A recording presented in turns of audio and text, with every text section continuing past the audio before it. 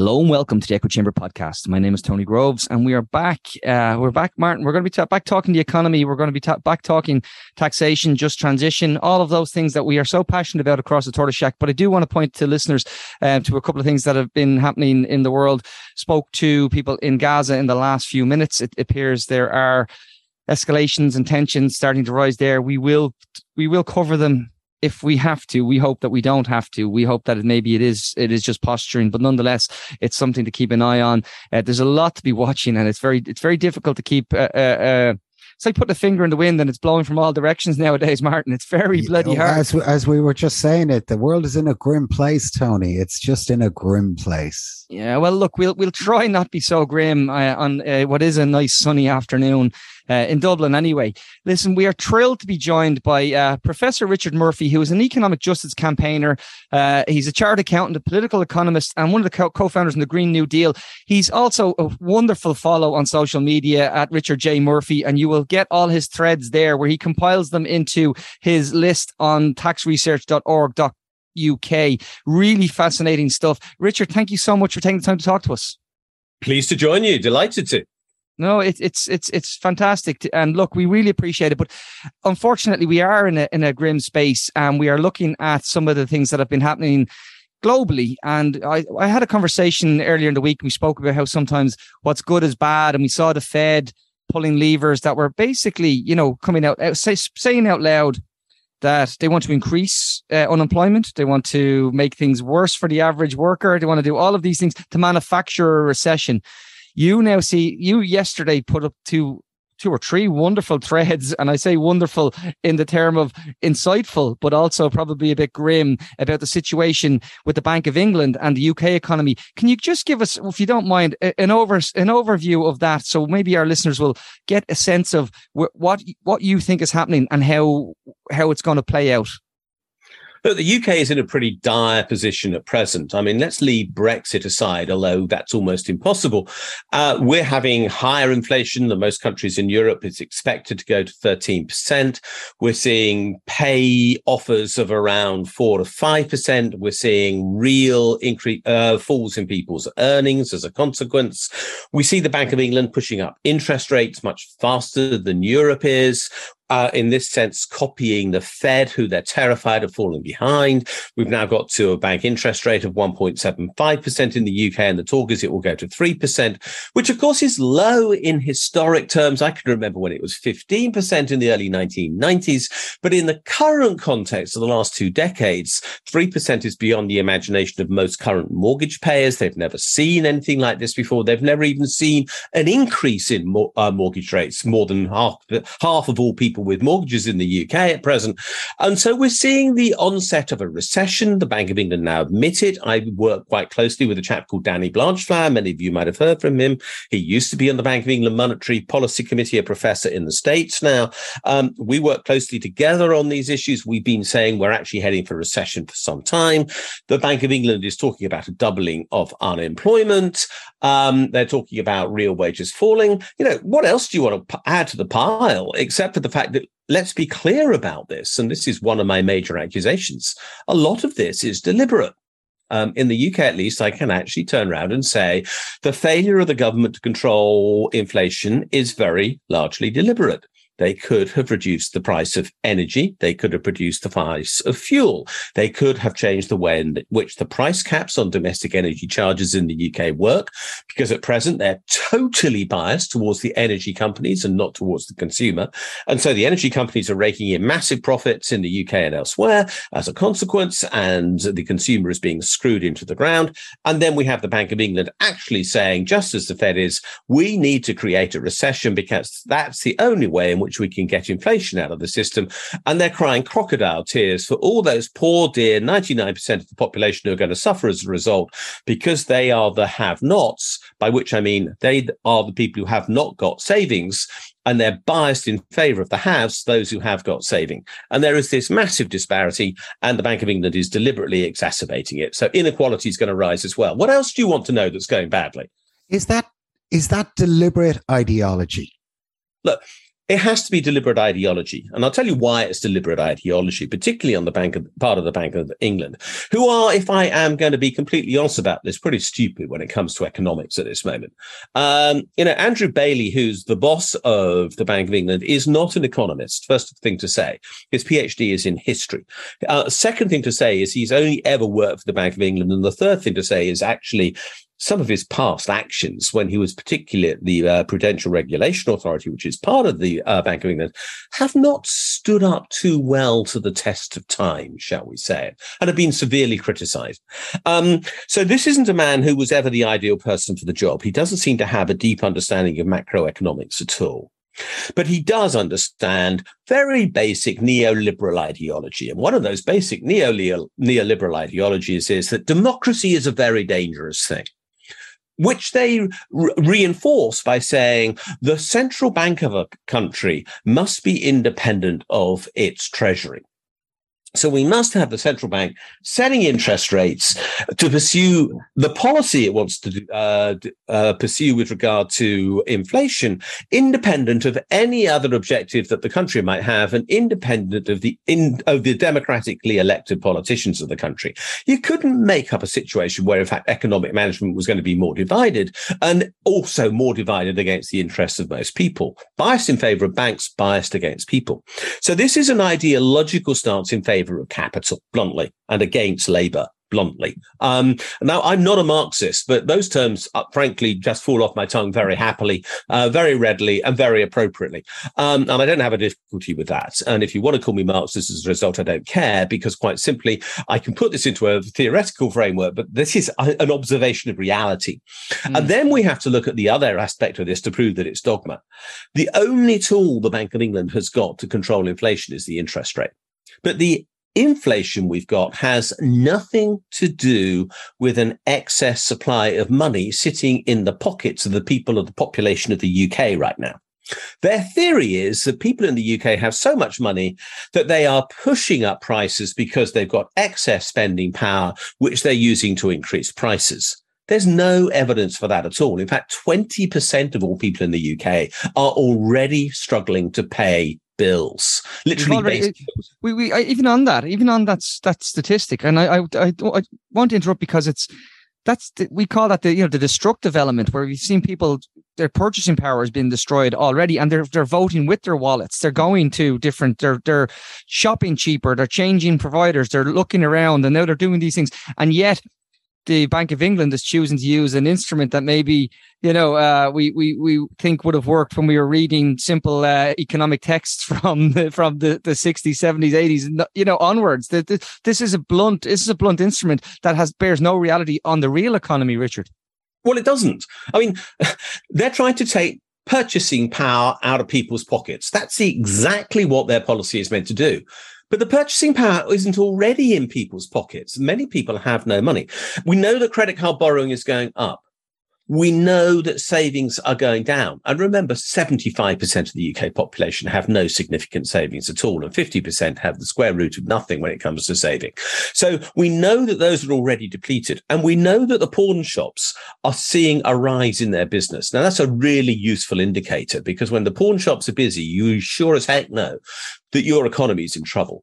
And they are busy. So what we're seeing is more and more people without spending power. But the government, the Bank of England, is intent on reducing that spending power still further.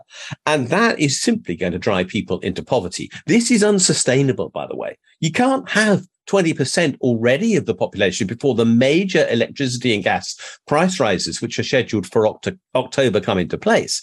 You can't have 20% of people not able to pay their bills and maintain a stable social economy where people aren't, frankly, going to go out on the streets and riot. I predict they will be.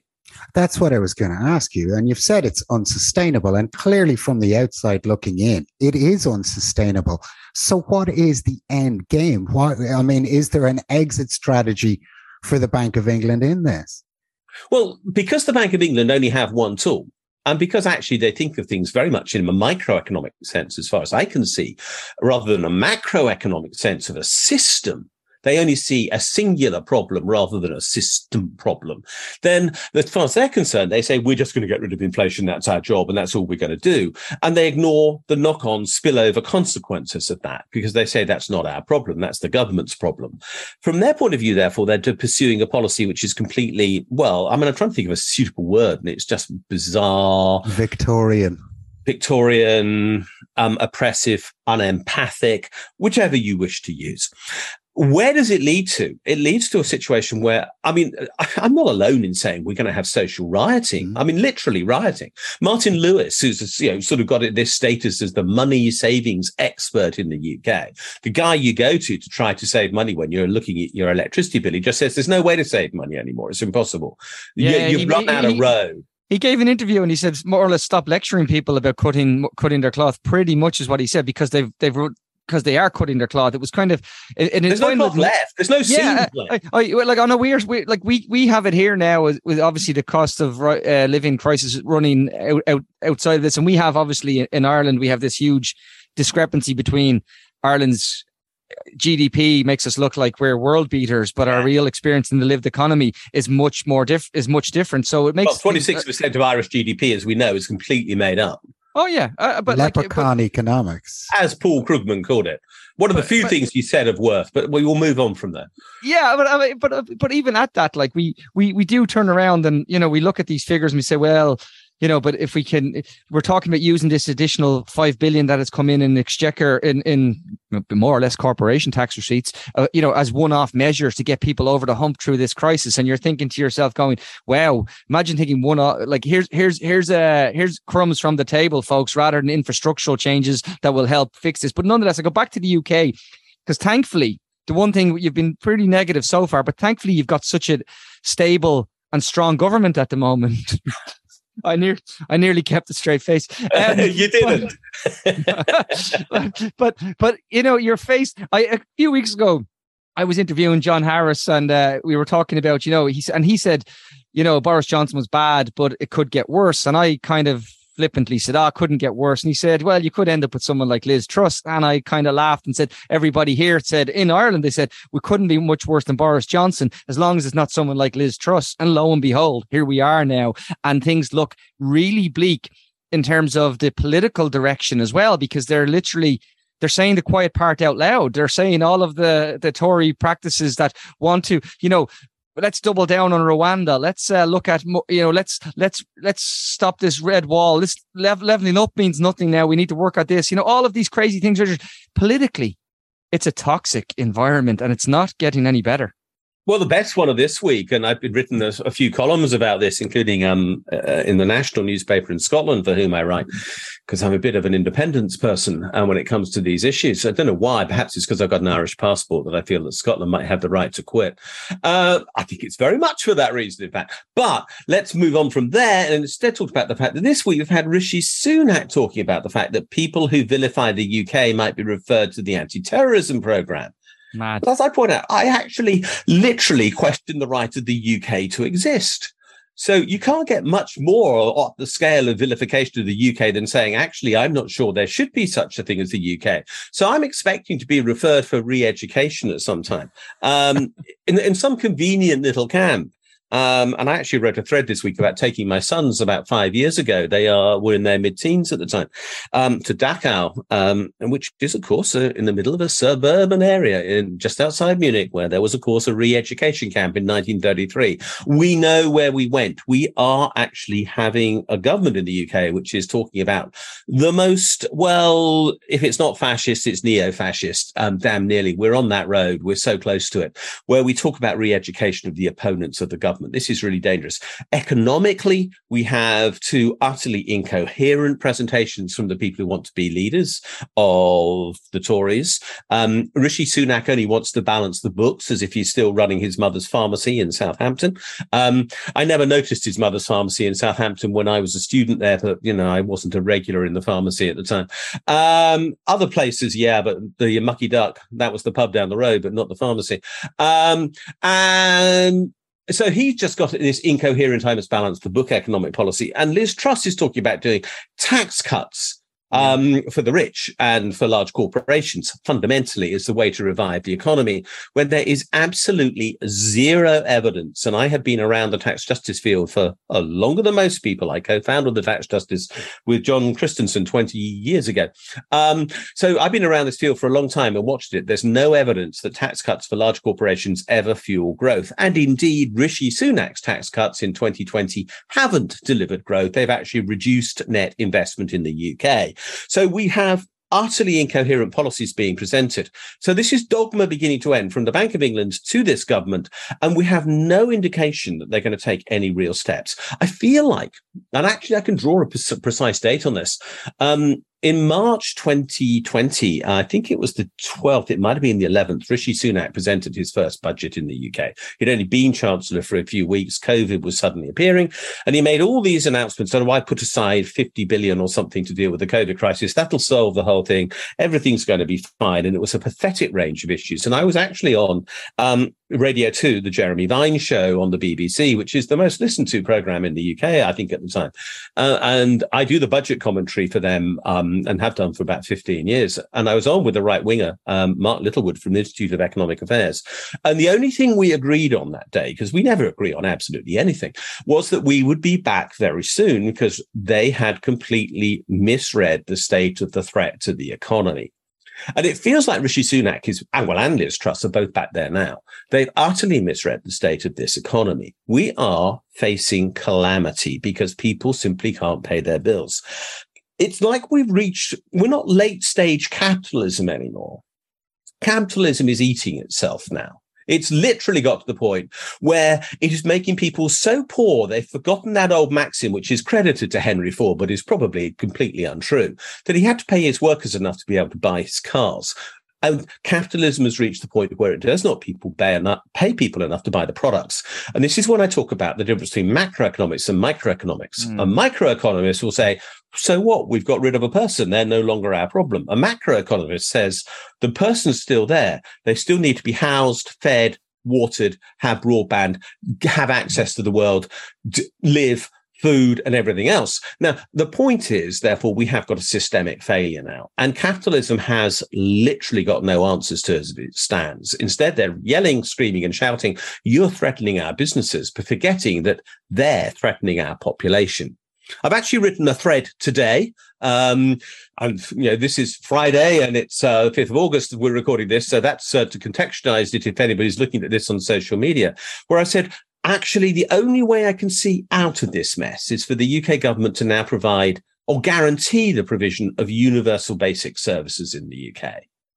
That's interesting, Richard. I find what you're saying very interesting, in particular that this notion that there is some sort of trickle down from the corporate sector, from the wealthy, that's going to lift everybody. And yet we know that the opposite is true. They hoard wealth. So it's not going to happen.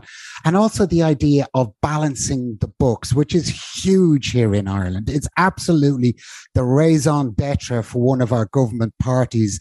They can't see that our economy is anything different to a household budget. But what we're seeing now in this country, because of this impetus, is a big rowback on climate action, a massive rollback on climate action. Is the same happening in the UK? Yes. First of all, the same attitude exists here. I mean, we run a household budget or a business budget, and it's called a government.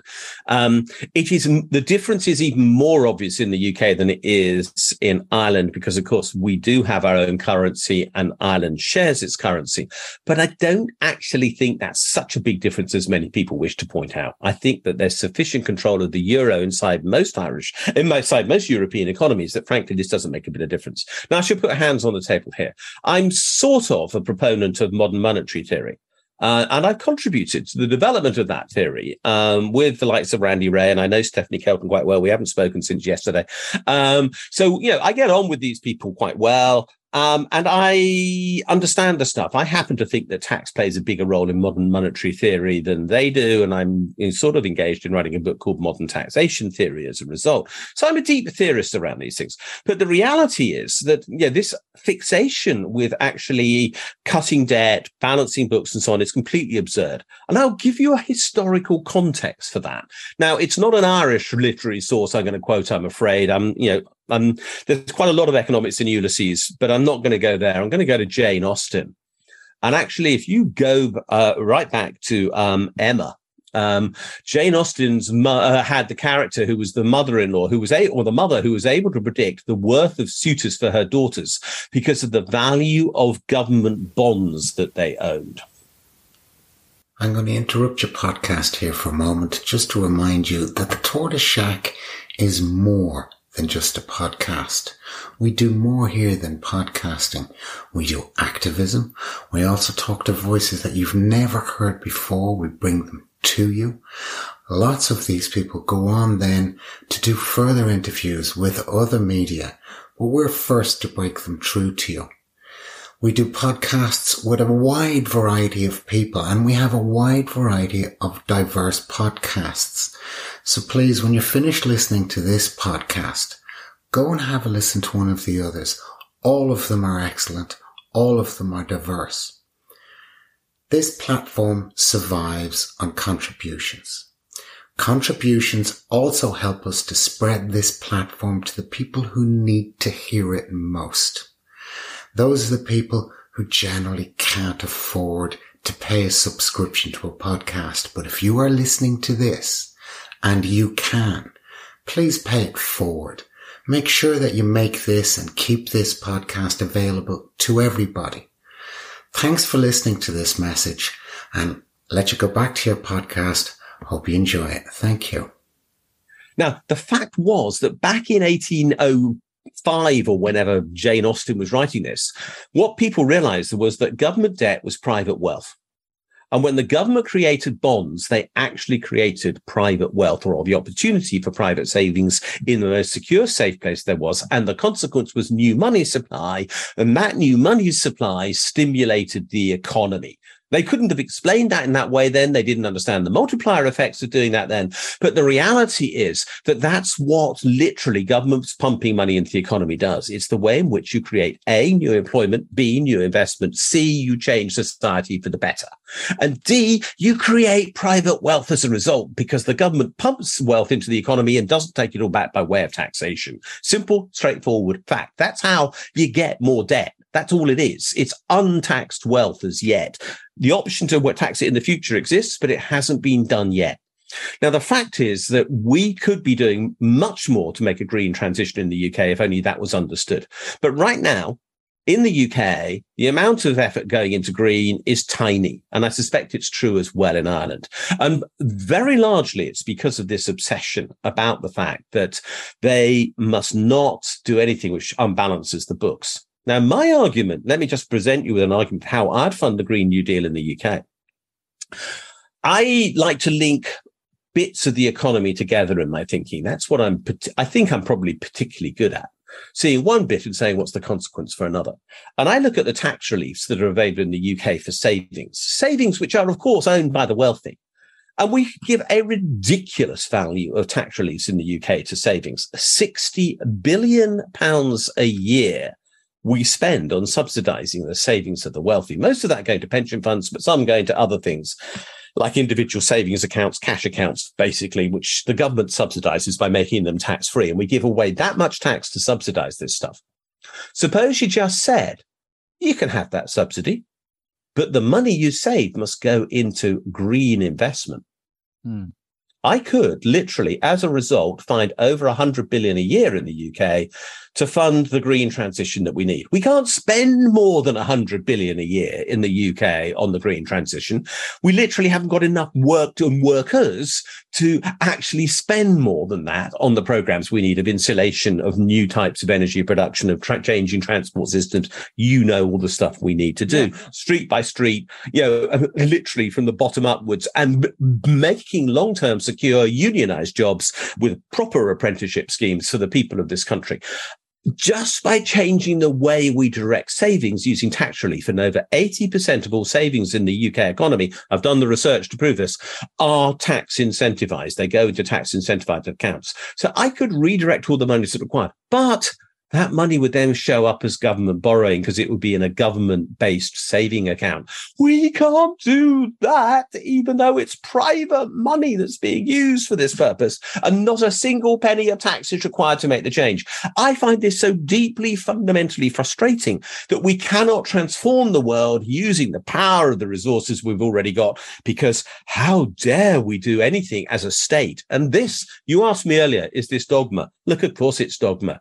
The whole basis of neoliberalism is we, the government, can do nothing as well as you, the market. Therefore, whatever needs doing must be done by you because we will do it worse. Therefore, over to you guys. Oh, you don't want to do it? Oh, well, it can't be worth doing then. But we know that's not the way it's going to work when it comes to green issues. We know that's not the way the world was transformed in the 19th century, an era which I studied quite a lot about. That wasn't how the railways were built.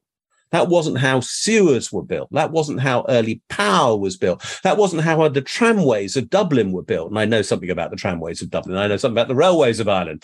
Yeah, all of those things were built in the 19th century, a lot of them with actual local authority involvement, which is why I mentioned tramways deliberately. And also the power stations. But none of that stuff, that local engagement in the economy by using the power of saving to deliver transformational policy, none of that exists. And I find that deeply frustrating.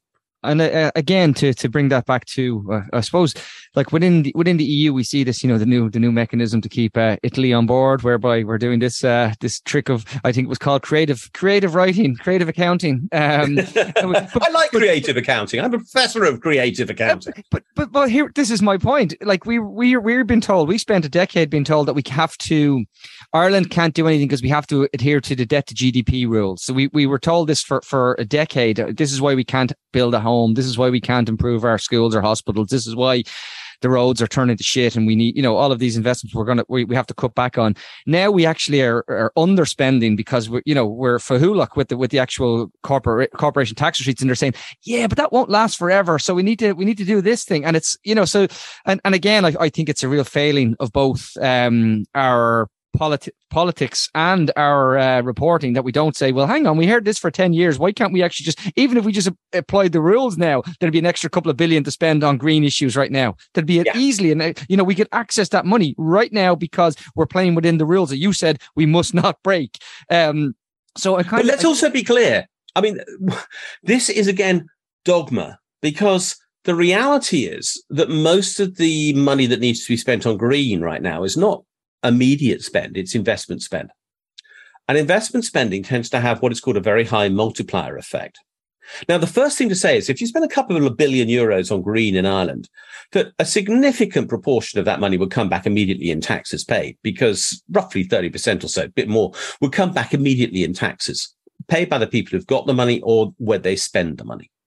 Then there'd be a secondary effect, because once those people earn the money who are working on green projects, they spend the money. And then, of course, the next time that money is spent, more people will pay tax and more VAT will be paid and so on.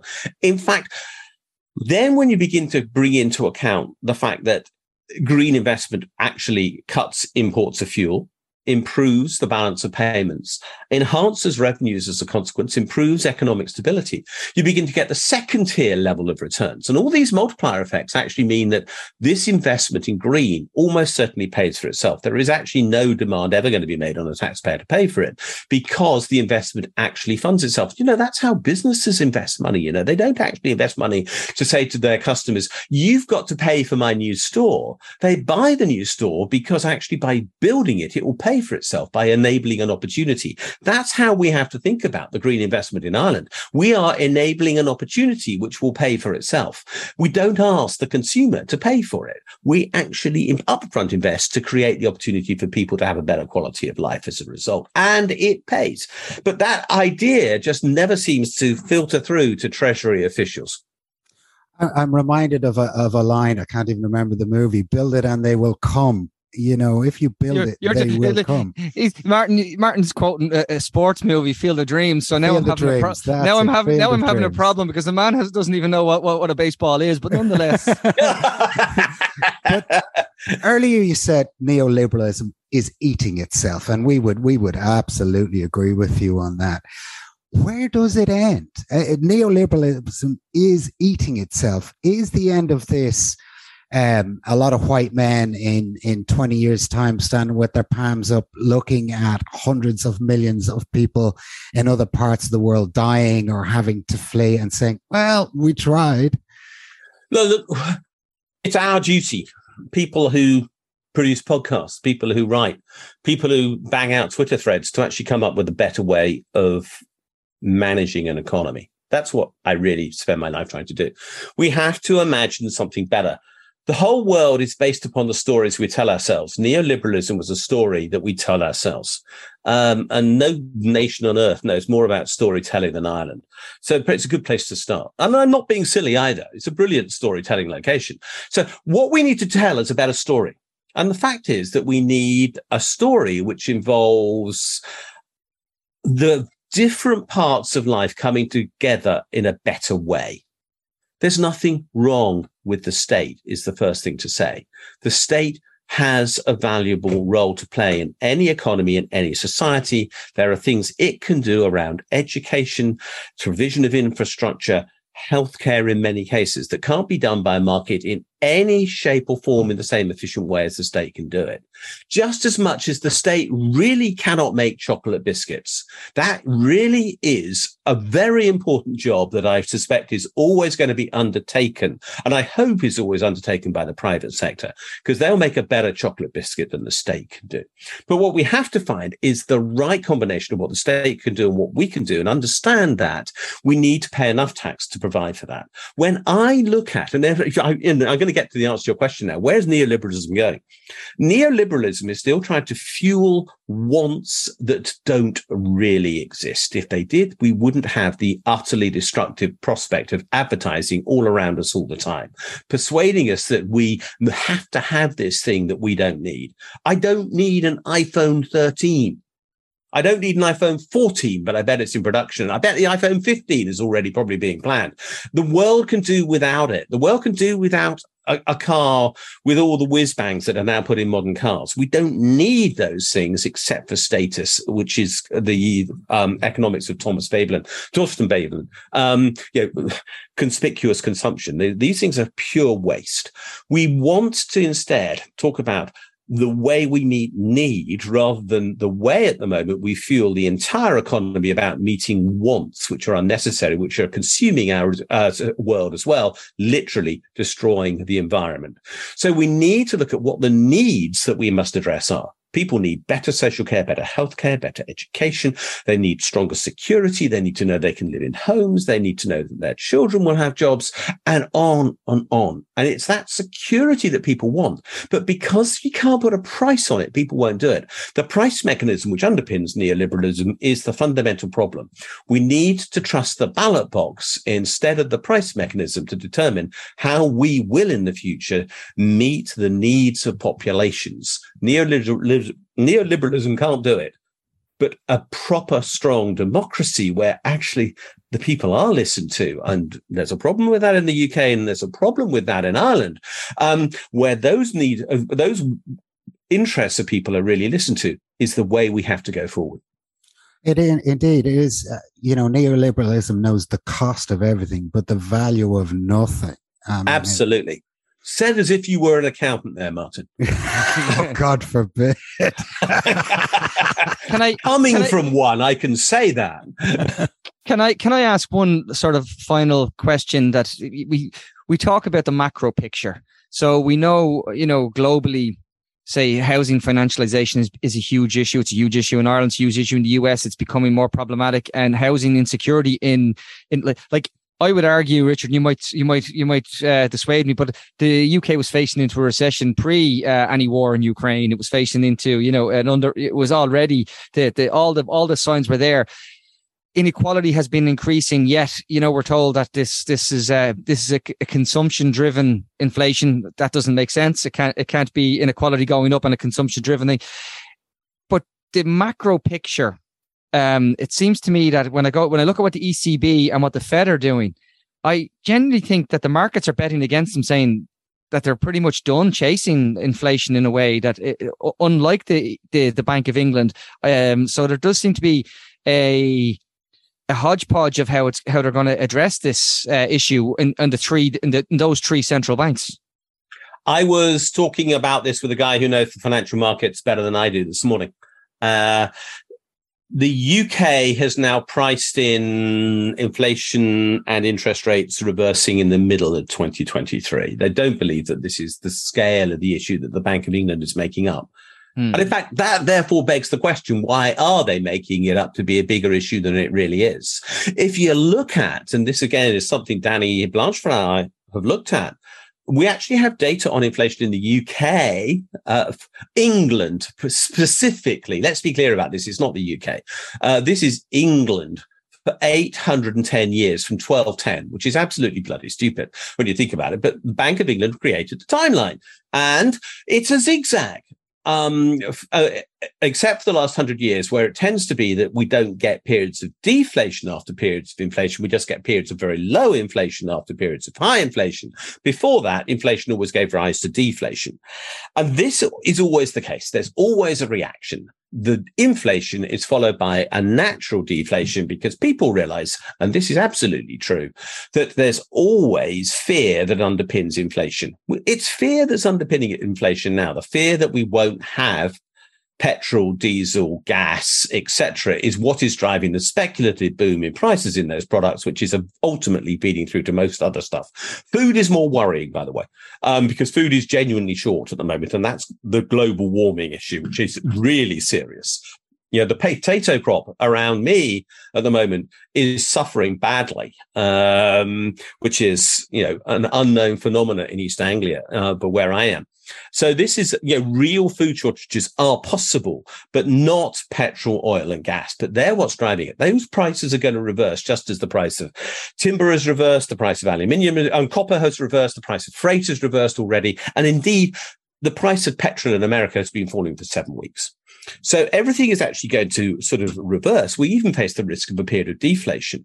But the fact is that we have people in charge of the economy who actually are driving it by dogma, having no clue what they're doing, having no understanding of how a macroeconomy is a system which has to hang together, and having no motivation of thinking about real people within it or the democratic accountability for their ideas. And that's where we're in real trouble. We really need to actually, one, restore democratic accountability, two, as I said again, build those stories which explain how we can build new economies around the integration of needs and wants, state and private, the people who can and can't work, and make narratives that explain how we as a whole can live in community with each other. Because without that, we are in the deepest proverbial. Professor Richard Murphy, thank you so much for having this chat. I think that's a good place to leave it. And I can only say a little bit, Riley, at least you have Labour there to change the ideology. Yeah. And I do say that tongue in cheek. I really do. Hope so. Listen, folks, I really enjoyed that. Hope you all got a lot out of it. I know we did. The other, actually, really interesting. We will actually have to come back on the food security issue as well, because it is becoming more and more glam. We've seen that the issues in the Horn of Africa. We've seen what's happening in terms of grain exports, and we've seen some of what I call is the worst aspects of Fortress Europe as well developing, and we need to be honest about that as well. I want to thank Professor Richard Murphy for his time today, and you can, as I said, follow him on Twitter. Unbelievable threads there, a huge resource. He puts the all up on his blog as well. It's great stuff, and we will continue to come, and hopefully you won't hear from us today, because hopefully nothing else evolves in Gaza, and I say that crossing all my fingers. Talk to you all very, very soon. Take care. Bye-bye. Tony and Martin and Tony, speaking to interesting people only. It's the Echo Chamber Podcast. Subscribe. subscribe now on Patreon.